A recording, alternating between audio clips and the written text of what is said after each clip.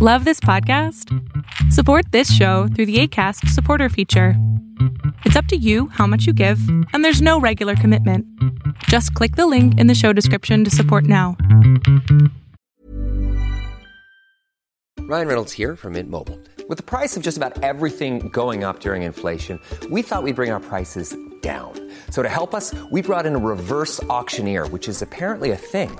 Mint Mobile Unlimited Premium Wireless. How to get 30, 30, bit to get 30, bit to get 20, 20, 20, bit to get 20, 20, bit to get 15, 15, 15, 15, just $15 a month? Sold! Give it a try at mintmobile.com/switch. $45 up front for 3 months plus taxes and fees. Promo rate for new customers for limited time. Unlimited more than 40 gigabytes per month. Slows full terms at mintmobile.com.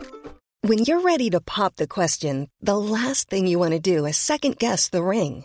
At BlueNile.com, you can design a one-of-a-kind ring with the ease and convenience of shopping online. Choose your diamond and setting. When you find the one, you'll get it delivered right to your door. Go to BlueNile.com and use promo code LISTEN to get $50 off your purchase of $500 or more. That's code LISTEN at BlueNile.com for $50 off your purchase. BlueNile.com, code LISTEN. Fiction, science fiction, horror, fantasy, crime, LGBT, thriller. You have now entered the House of Mystery with your hosts, Eric Shapiro, David North Martino, John Copenhaver, and Al Warren. Heard on KCAA 106.5 FM Los Angeles, 102.3 FM Riverside, and 105.0 AM Palm Springs.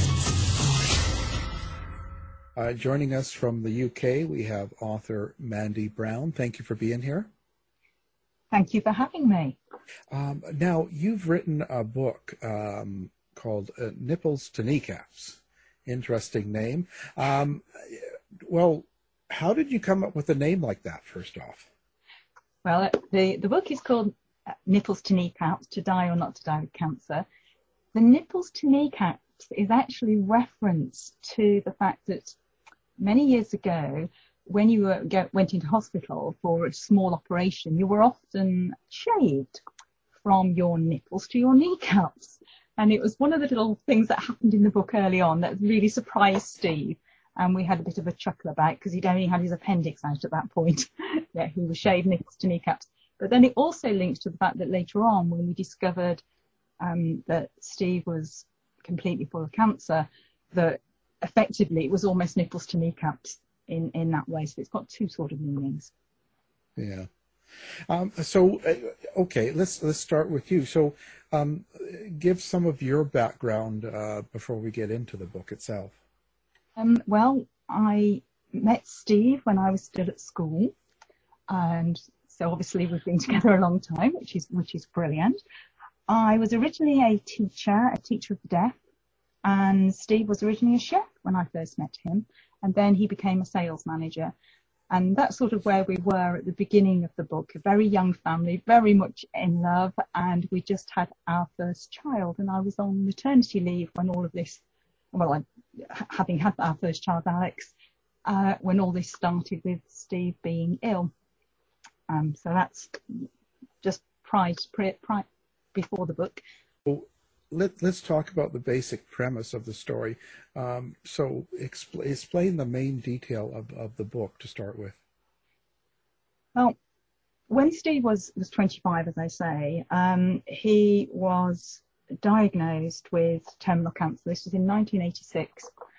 And the way sort of it happened is, there's a little bit of a backstory to it, but generally, for me, the whole story starts, and this is where it starts within the book as well, when I went to see the consultant. And bear in mind, at this point, Steve had been very ill for about a year, in and out of hospital, with no understanding as what's going on and why he was so ill. Anyway, I went to see the consultant, and eventually this consultant who'd just done an operation on Steve leaned over to me and these were meant to be reassuring words.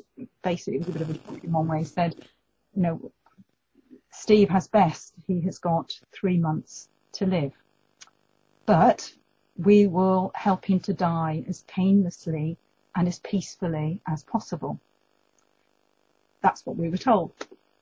So that was, you would think, quite a shock to me, to everyone.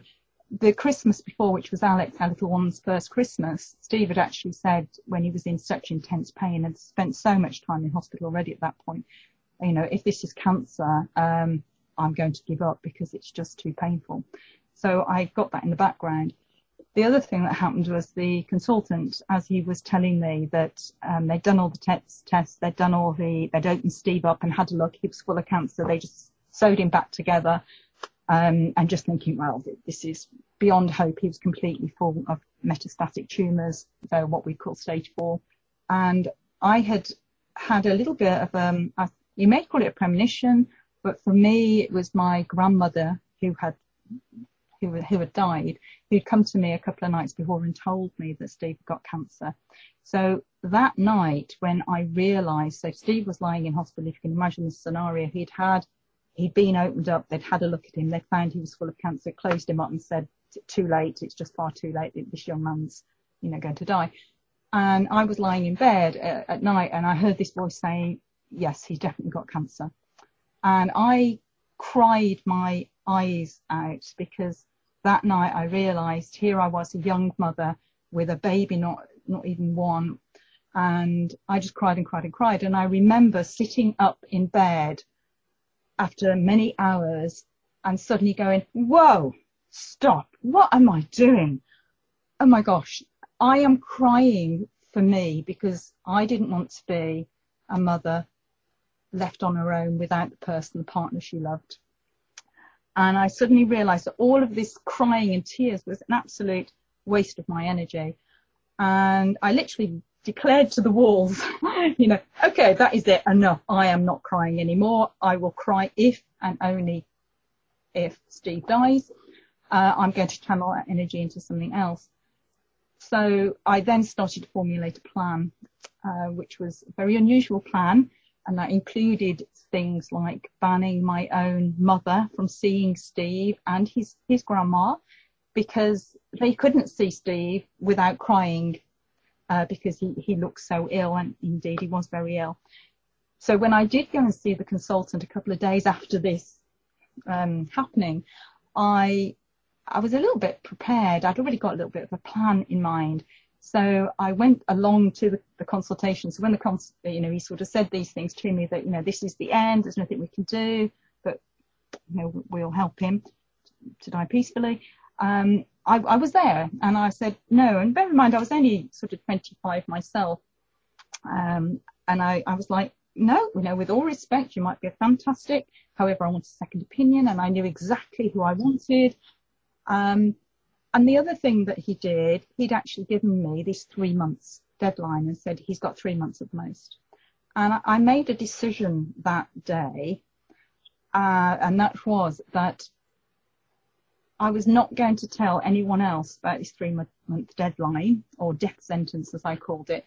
So the only people who knew was myself, Steve's parents and my parents, and everyone else was not going to know that. So a couple of days later, when I went down the ward to tell Steve that he had terminal cancer, you know, I sort of walked down the ward and Steve was very surprised to see me. And I sat on his bed and I said, okay, we finally know what's wrong with you. And I said, remember that thing called Hodgkin's? And he went, oh yeah. And I said, well, it's not that. We'd hoped it was, because at that time there was a little bit of chance of treatment. So he said, what is it? And I said, well, you've got tumours. And what are tumours? And I said, cancer. So he sort of said, I thought the nurses had stopped talking to me because they thought I was going to die. So I just smiled, and he didn't ask me how long he'd got, but he went very quiet once I told him that, yes, you have got cancer. And I said, but I'm going to have, immediately after I've spoken to you, Steve, I've got 2 people coming to see you. This was part of my plan. And they were these two people, and bear in mind, in the 1980s, finding people who survived cancer was very, very difficult. But I'd found two people who'd survived and were still alive, and they were coming in to have a chat with Steve. So that was already starting the plan going. But Steve sort of stood there when I told him, and he went very, very quiet. And he just said, well, I've got 3 things I want to do with my life. So I said, okay. And he sort of held up 3 fingers and said, number 1, I want to grow old with you. And number 2, I want to see our son grow up. And number 3, and this one completely floored me, because I thought I knew Steve. He was me going, I know what Steve needs. I know what we're going to do. And he then said something which I was like, pardon, what? And he said, number 3, I want to be a fencing champion. And I'm like, but you don't even fence. What? And he said, oh, well, many years ago when I was at school, a guy came in, a supply teacher, and he did fencing, and I loved it, and I'd like to be a fencing champion. I didn't know about this secret desire. I did now. So that's one of the reasons you'll see on the cover we've got some foils. So, these were his 3 wishes, and, those 3 wishes were things that kept Steve going as well. And he did become, as you'll find out in the book, we did take up fencing. That in itself was an interesting time, taking someone who was very, very ill at fencing, but it's one of the things that we did do. So if help me understand here. So you find out that they're saying he's got 3 months to live. He's got cancer. They're going to help him die as comfortably as possible, and all that. But you, in your mind now, you're going, well, I've got a plan. I'm going to do something. So what exactly were you thinking you were going to do with your plan? Like having people to talk to him, and the mother's not coming because of crying and all that stuff. So what was going through your mind at that moment? Well, I think at that moment, I knew that I had to channel all of the energy that I was feeling, all of the emotion, the raw emotion, the pain, the worry, the concern, the fear of being alone, all that sort of stuff. I had to channel it into a more helpful energy, if you like. One of the things that also happened was when I was sitting on the bed with Steve that day, and he said his 3 things. Remember I said about me not crying? Well, right. Steve, and this was one of the things about Steve and I being quite so in tune, he actually sat up in bed and he looked at me and he said, if you don't cry, I won't cry. So that was a pact we made. Okay. And then I did say, but if you're in intense pain, because at this point he was in intense pain, I said, it's okay to cry if you're in intense pain. I know what he's talking about. We're not going to cry for self-pity. Right. For those sort of things. So that was a little pact we made about the not crying. And then an example of what then sort of started to happen is, if you can imagine, Steve hadn't literally got out of bed for a month or so because he was so weak. He's normally a strapping 6'2" guy. We did martial arts, we did dancing, and sort of a very fit man. And until this happened, and now I'm looking at a person in the bed who was, he'd stopped getting on the scales at about 9 stone. I don't know what that is, kilograms, but he was a very frail, young, very thin young man. When I looked at him, I could already begin to see the bones through the skin. So there he is in the bed, and not being able to move, hasn't got out of bed for days.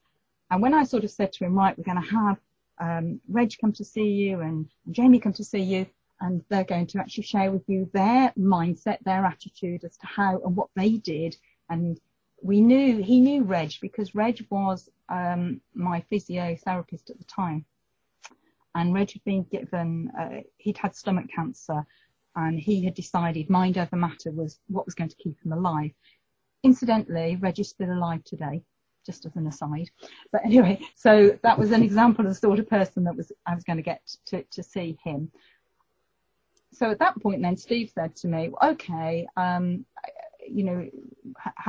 what are you going to do now? And I said, well, I've got to go now because it's not supposed to be visiting time.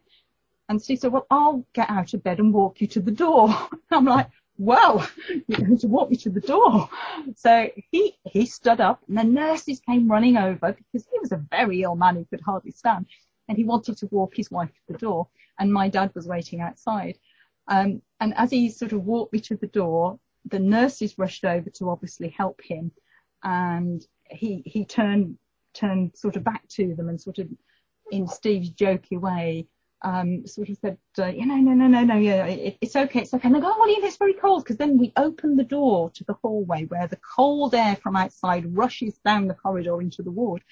And they'll go, oh. And he turned around and just sort of looked at them and said, well, am I going to catch my death of cold? I thought, okay, we've got humour here. Steve has found his humour again. He's going to work with this. So humour became one of the things.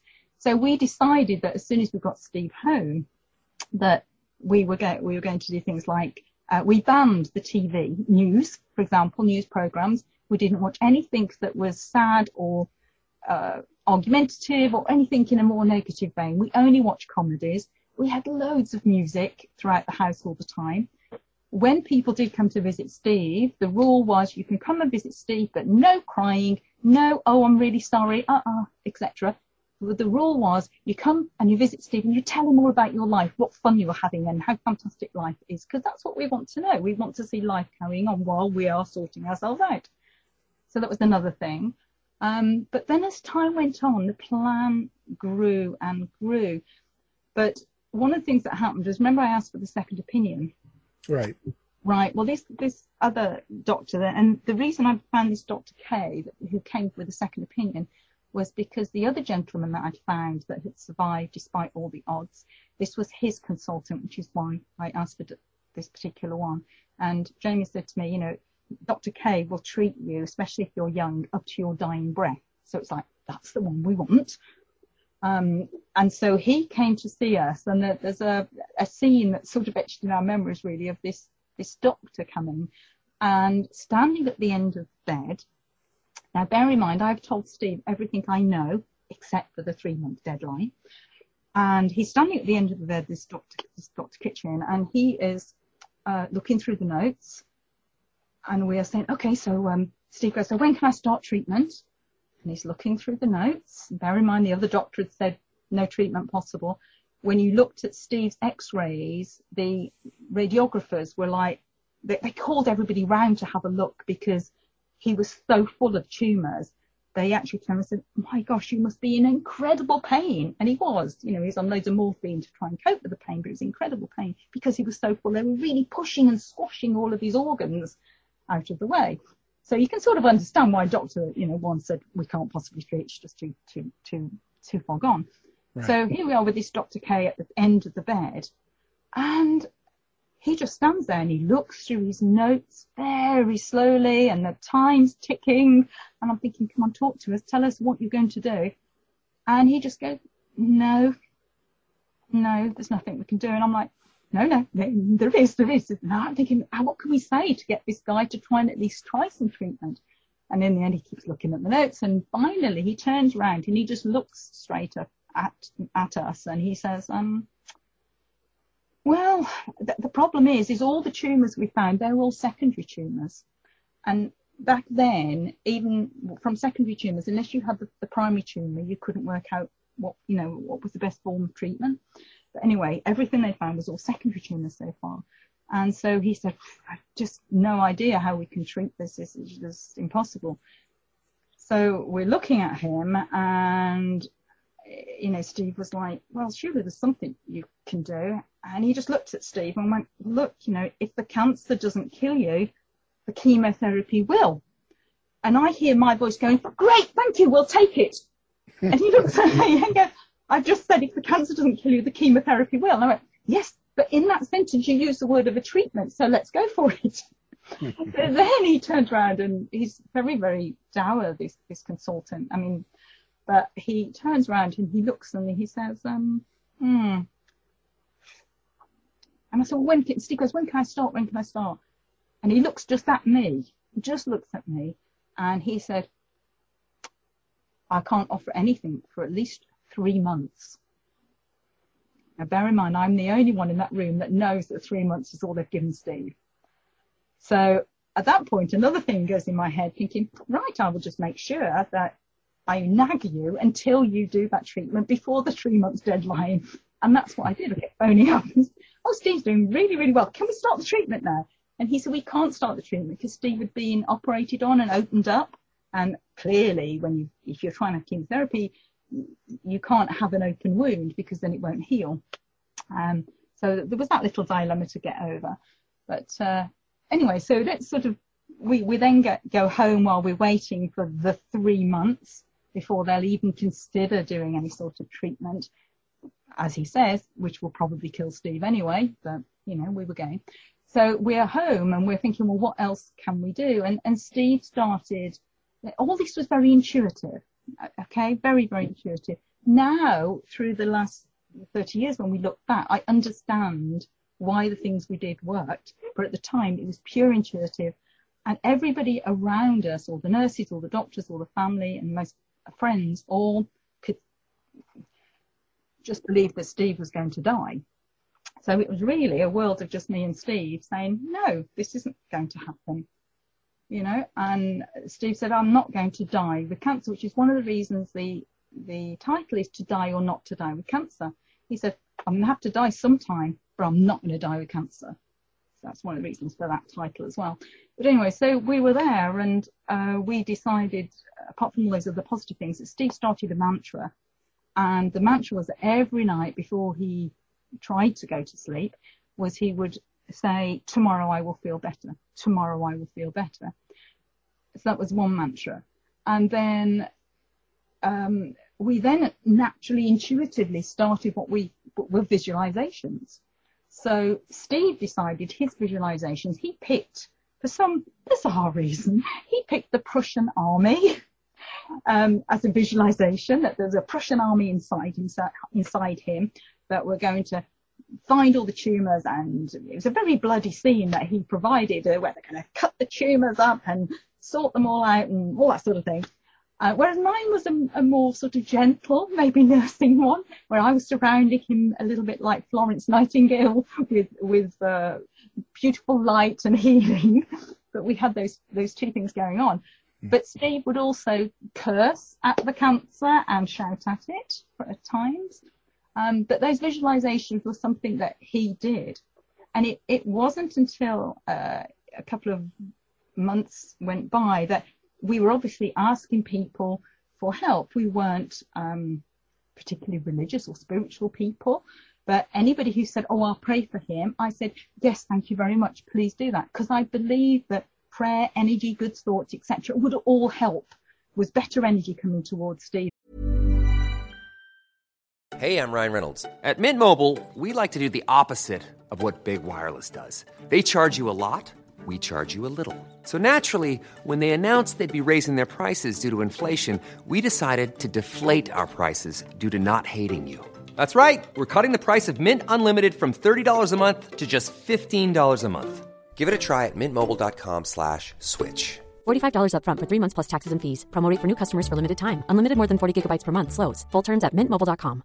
I'm Sandra, and I'm just the professional your small business was looking for. But you didn't hire me because you didn't use LinkedIn Jobs. LinkedIn has professionals you can't find anywhere else, including those who aren't actively looking for a new job, but might be open to the perfect role, like me.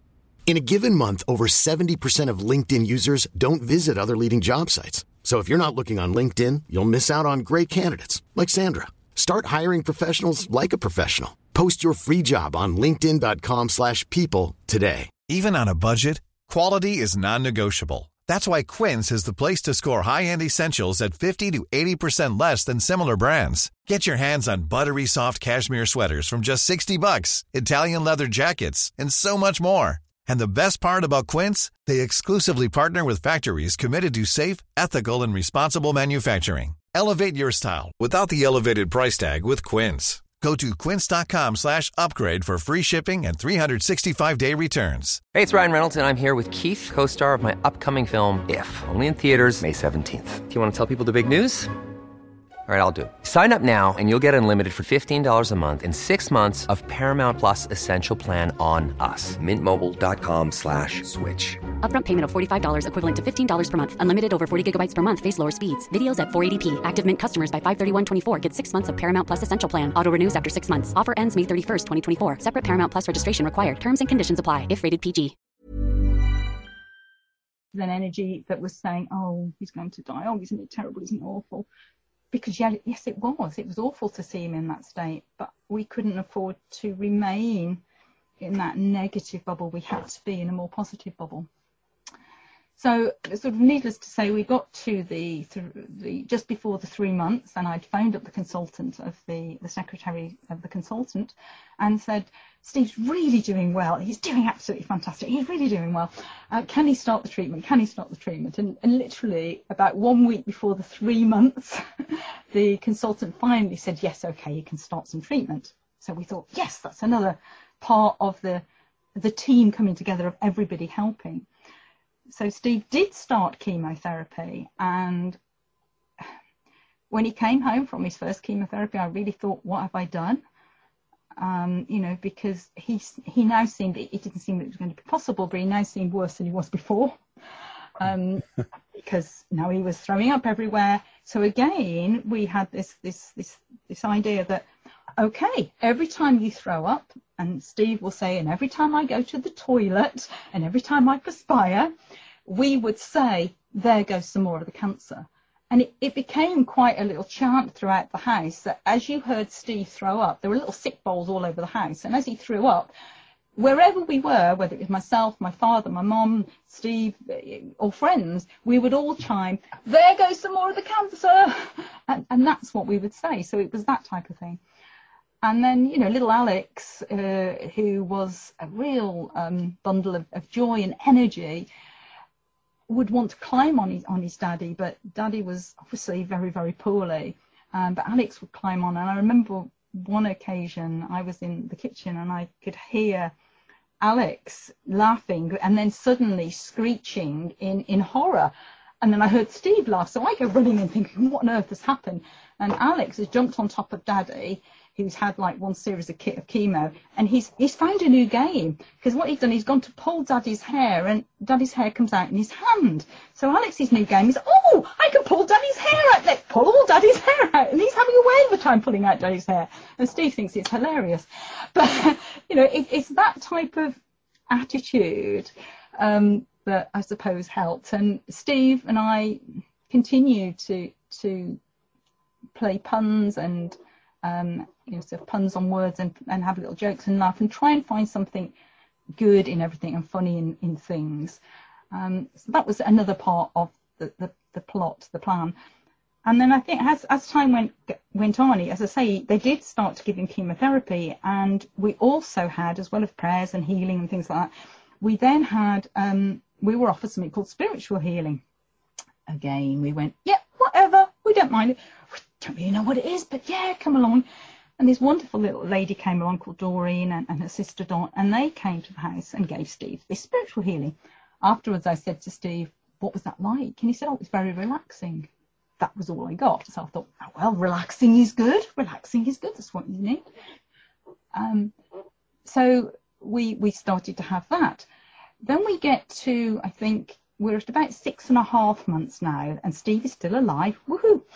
And we go to see the consultant, and I am 100% positive that the consultant is going to say, it's working, it's fantastic, it's great. But he didn't. He turned round and he completely floored us, because he went, it's not working, the tumours are getting bigger. And that was a turning point, because Steve just sort of looked at me, and I felt Steve slipping away at this point, because bless him, he had fought for 6.5 months now. He'd gone past the sell-by date, double the sell-by date. So I went home and I thought, what do I do? So I phoned Doreen and I told her the bad news, and she said, oh, come over. So she came over, and I expected her to go and give healing to Steve, but she said, no, I'm going to give Steve a book. And she gave Steve a book and came down and said, I'm going to give you healing. And so she sat and she gave me healing, which I'd not really had before. And I think that really helped me. It gave me strength because it felt like I was sort of being wrapped in love. That's the only way I can explain it. And I think for people in my situation, that are in that situation now, they have to look after themselves as well. They've got to have that little bit of help themselves too, because that really helped me. And it was just after she'd finished giving me some healing, which was then we heard Steve, and he was swearing upstairs. So I thought, what's going on? So we go upstairs, and there's Steve. And in this book that she'd given him, it had actually given the dosage of morphine that you give. It was a book about healing and cancer patients. It was a book by Harry Edwards. And it was sort of saying that when a person with terminal cancer gets to a certain stage, they have X amount of morphine, and then there's a little bit of morphine that they up it a little bit just before they pass over. Steve was already way past that dosage. Mm-hmm. And he just went, and now I do not advocate this. This is just what Steve did. He just put his book down and went, right, that's it. I am not going to take morphine any longer. He'd been on it a year trying to fight the pain. He said, I'm all fuzzy. I can't think. I'm in pain anyway. So I am stopping because I want to be able to think clearer. So we then went through withdrawal symptoms of morphine, which was fun, as you can imagine. And Steve's hallucination, you know, this being in tune with me I was talking about. Steve decided to hallucinate with the one thing that I absolutely detest. I'm sure they're beautiful little creatures, but this was maggots. He decided he got maggots all over his legs and would keep saying, Mandy, get the maggots off, get the maggots off. So here's me, I absolutely hate little squirrely, squiddly things. And I'm having to almost buy into his hallucination to push away these maggots that are on his legs. So it's like, oh. But anyway, he got through that. And when we did go back to see the consultant a couple of weeks later, or a couple of months later, the consultant, number one, was visibly shocked that Steve actually walked through the door, because he thought he had long passed and was in the earth by now. But here Steve walks in to go, hi, I'm still here. And now at that point, you know, Steve said, oh, by the way, I stopped the morphine. And he said, well, you know, the chemotherapy wasn't working. No, it wasn't. And so the doctor said, well, I might as well examine you. And he examined him. And to his credit, Dr. K, as we call him, Dr. K actually turned around and said, oh my gosh, I have been an oncologist for many, many, many years. And I have seen very few miracles. But this is one. This is a miracle. He said, the tumours are shrinking. So whatever you are doing, just carry on doing it. So we did. And that's what we did. And we carried on. And eventually we went back and it was like, that's it. There's no more tumours. They've gone. So, you know, there were other things that obviously we did along the line. And one of them was we did every day, I suppose you'd now call it a meditation practice. Again, it was intuitive for us and partly guided by, we were told there was this thing called the Healing Minute, which is every night at 10 o'clock and in the morning at 10 o'clock. It still goes on now. It still happens now. Healers around the world to tune in, and they either send healing, energy, thoughts, love, prayers, or whatever, out to be used for healing. And the people who need healing can be there and they can receive it. So we did that every day as well. And we had a little group of friends that would usually come and sit with us, and we'd all sit and we'd meditate. We didn't have a clue what we were doing. We were just belief. And it was our way of, I suppose, helping Steve and doing what we can do to give that love and energy. And I do believe that. In the 30 years that have gone, I have different understandings of what was happening.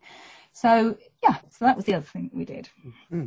So so when you wrote the book, mm-hmm. and someone takes this home and reads it now, yes. What is it you want them to get out of it? Like, what is the major point or idea that you want them to walk away with? I think the major point is, if they are ever faced with what seems an impossible challenge, whether that is a terminal illness diagnosis or some other devastating disease or any other horrible thing that, you know, sort of has happened to them, which seems an impossible situation, and they feel they're never going to get out of it, or they won't have the strength or ability to get out of it. I hope that they can remember Steve's story and draw on our strength that we had within that book and draw on what we did and realise that if it's possible for one person, Steve, it is possible for them. So that I want it to be a book of hope and inspiration that a person can, as I say, draw on and remember the story. Over the years, we've told the story to so many people, family, friends, people we've met. And time again, it has been lovely because people have come back and they've said, you know, you told me Steve's story. Yes. And they will say, my sister had cancer, or I have cancer, and I remembered Steve's story, and it helped me be positive. It helped me take back control of my body. Because I think sometimes what can happen is when you're given a terminal diagnosis, it's almost sometimes that people feel like they've got no control left, but you've got control over what happens to you. That is not to say, Steve and I have since then, we've worked with cancer patients almost all our life now. So obviously in that time, we've seen many, many people, despite the odds, survive and live full and healthy lives. But equally, we've seen people who it was their time and they have died, they've passed on. And my own father, my uncle, included in that. But what I can say, when we've worked with them in the way that we work, that their passing has been one of peace and readiness. That's the only way I can say it. But Steve clearly wasn't ready, and all I can say that we share Steve's story and know that it has in the past given people inspiration to fight their own battles, whatever those battles are. That's what my hope is, that it will help them, give them that confidence to take power of what happens in their life, and to maybe stand up sometimes and say, no, actually I'm going to do this, or I want to do this. So do you think the strongest thing that you used to fight his cancer was your more your inspiration, more your what you had, more than anything that the doctors could do? I like to say that it was a team effort. I know when we had a surprise party for Steve at the very end, you know, once he was all clear, and we invited everybody, all our friends who'd supported us, all our family, but we also invited all the nurses and the doctors and the physios and everyone. And I feel that it's almost a holistic thing. We worked together. However, I would say, and I know I've asked Steve many times, you know, what he thinks it was, and he would say it was our, now we use the word mindset, but at the time we used our intuition and our belief. It was our belief in each other that even though everybody around us believed that Steve was going to die, and I understand why, but we had a knowing, and we just went, no, there's a lesson here for us. There's something we need to do. Let's work on this. And we kept that positivity. So for us, I suppose it was understanding. There's another aspect of this, is that I also believe from a very young child that we are eternal. And that is something that I have a knowing about, and I can't really explain too much in this interview, but it is a knowing that we are eternal beings. And there is something within that also I was able to draw on and use. But yeah, Steve would say that it was anything, and he laughs and says, yeah, the pain. But apart from the pain, he said, no, I wouldn't have changed it. And that's really odd for someone to hear. You know, who would willingly say, oh yeah, I have cancer? What? But what he said was, the reason that, you know, he wouldn't change it is because we learned such a lot. We learned a lot about ourselves. And in one way, we were very blessed because all of the other things that were going on with life were taken away, and we were able to concentrate on what was important, and that was love, in a way, and family, and being that unit. And in one way, we really value that time that we had, that very special time we had, which I would call that almost soul-to-soul time. That's very important, and that's what I mean about being eternal. It gave us that lesson of learning. We learned a lot of things, and it did change our lives. It did change Steve to a certain extent. You know, he's never suffered fools gladly, he would say. But also we will, you know, what we then went on to teach our children about believing yourself, and everything is possible. You know, a life lived in fear is a life half lived. Things like that. So it's about then going on and really enjoying and embracing life. Life is meant to be fun, and I think we knew that even when Steve was going through the worst of the cancer, and you know, things were happening to him. But we just knew that life was meant to be fun, and we could get through it. So, yeah. So now, where can people find out about you, the story, and more about the book? Well, the book is on Amazon, and obviously it's called Nipples to Kneecaps, To Die or Not to Die with Cancer by Mandy Brown. So you can buy the book on Amazon. You can also go to my website, which is www.nippleskneecaps.com or mandybrown.co.uk, but at the moment it still goes to nippleskneecaps.com. You can also find us on Facebook. Again, this Mandy Brown Author is my Facebook page. Great. And I've also got a YouTube channel, Mandy Brown Author as well. YouTube, and I've got quite lots of little clips that I've put on YouTube, like 2 minutes long, of why we've written it, what we think about healing, little snippets of reading out of the book, and the questions that people ask me. I've sort of tried to do the answers then in the little videos as well on the video channel. Fantastic. We'll have that on our website as well, so people listening can just find you in one click. Has everything been okay with the COVID for you, and are you worried about that, being, especially Steve being through cancer? Well, no. I mean, Steve actually works in hospitals. He works in about 8 hospitals. So he has, throughout the whole of COVID, been going in and out to all the different hospitals. And so, no, we've been fine. Our daughter also works in the hospitals. No, we obviously take the precautions that we need to do. We're sensible and we're following all the guidance and guidelines. But generally, you know, we are keeping healthy. Thank you. And what's coming up next for you?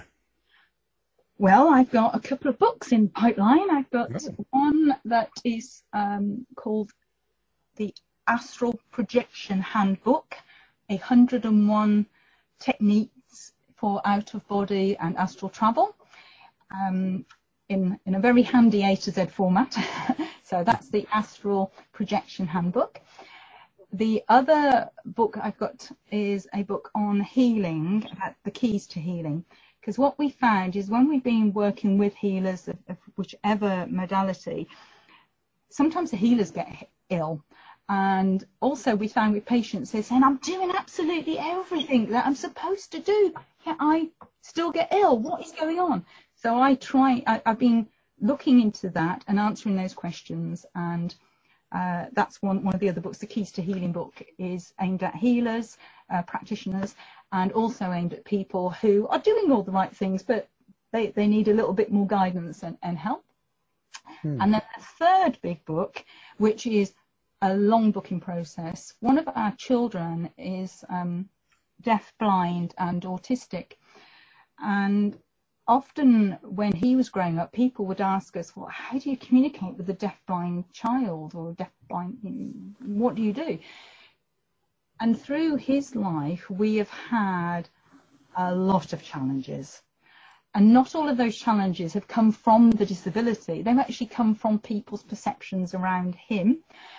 And also the system. We've had to fight the system, to get the correct education. There were times when he ended up with no school because there couldn't be a school that was found and he had to be home educated. there were times when, as he became an adult and he wanted to be this independent young man, we were always told he would never be able to talk. But we were determined he might not be able to speak, but he would certainly be able to communicate. And communicate he can, which is wonderful.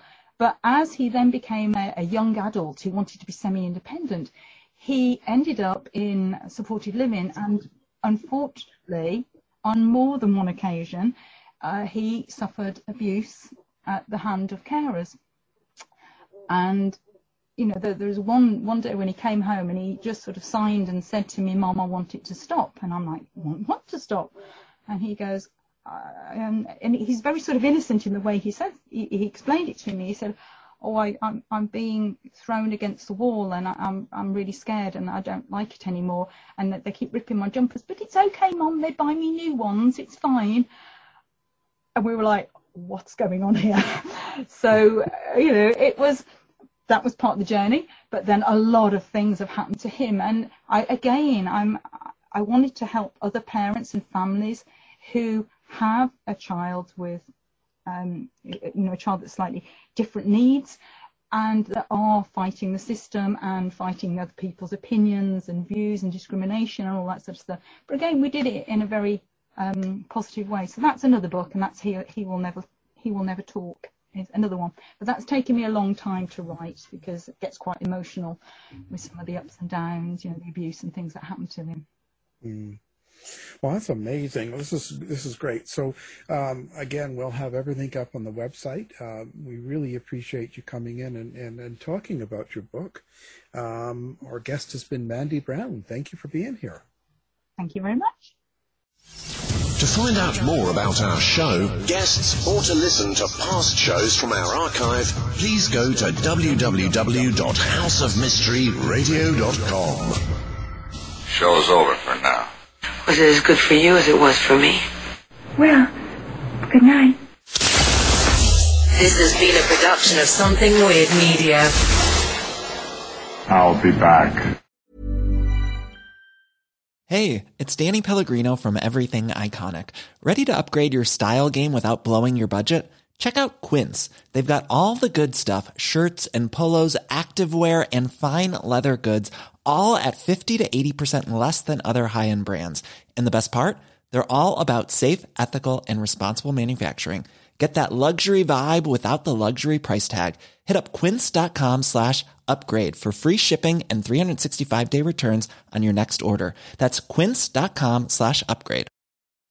Hi, I'm Daniel, founder of Pretty Litter. Cats and cat owners deserve better than any old-fashioned litter. That's why I teamed up with scientists and veterinarians to create Pretty Litter. Its innovative crystal formula has superior odor control and weighs up to 80% less than clay litter. Pretty Litter even monitors health by changing colors to help detect early signs of potential illness. It's the world's smartest kitty litter. Go to prettylitter.com and use code ACAST for 20% off your first order and a free cat toy. Terms and conditions apply. See site for details. Hey, it's Paige DeSorbo from Giggly Squad. High quality fashion without the price tag. Say hello to Quince. I'm snagging high-end essentials like cozy cashmere sweaters, sleek leather jackets, fine jewelry, and so much more. With Quince being 50 to 80% less than similar brands. And they partner with factories that prioritize safe, ethical, and responsible manufacturing. I love that. Luxury quality within reach. Go to quince.com/style to get free shipping and 365-day returns on your next order. Quince.com/style. You've been listening to the House of Mystery radio show. To find out more about our guests, hosts, or shows, go to www.houseofmystery.com. Show's over for now. Was it as good for you as it was for me? Well, good night. This has been a production of Something Weird Media. I'll be back.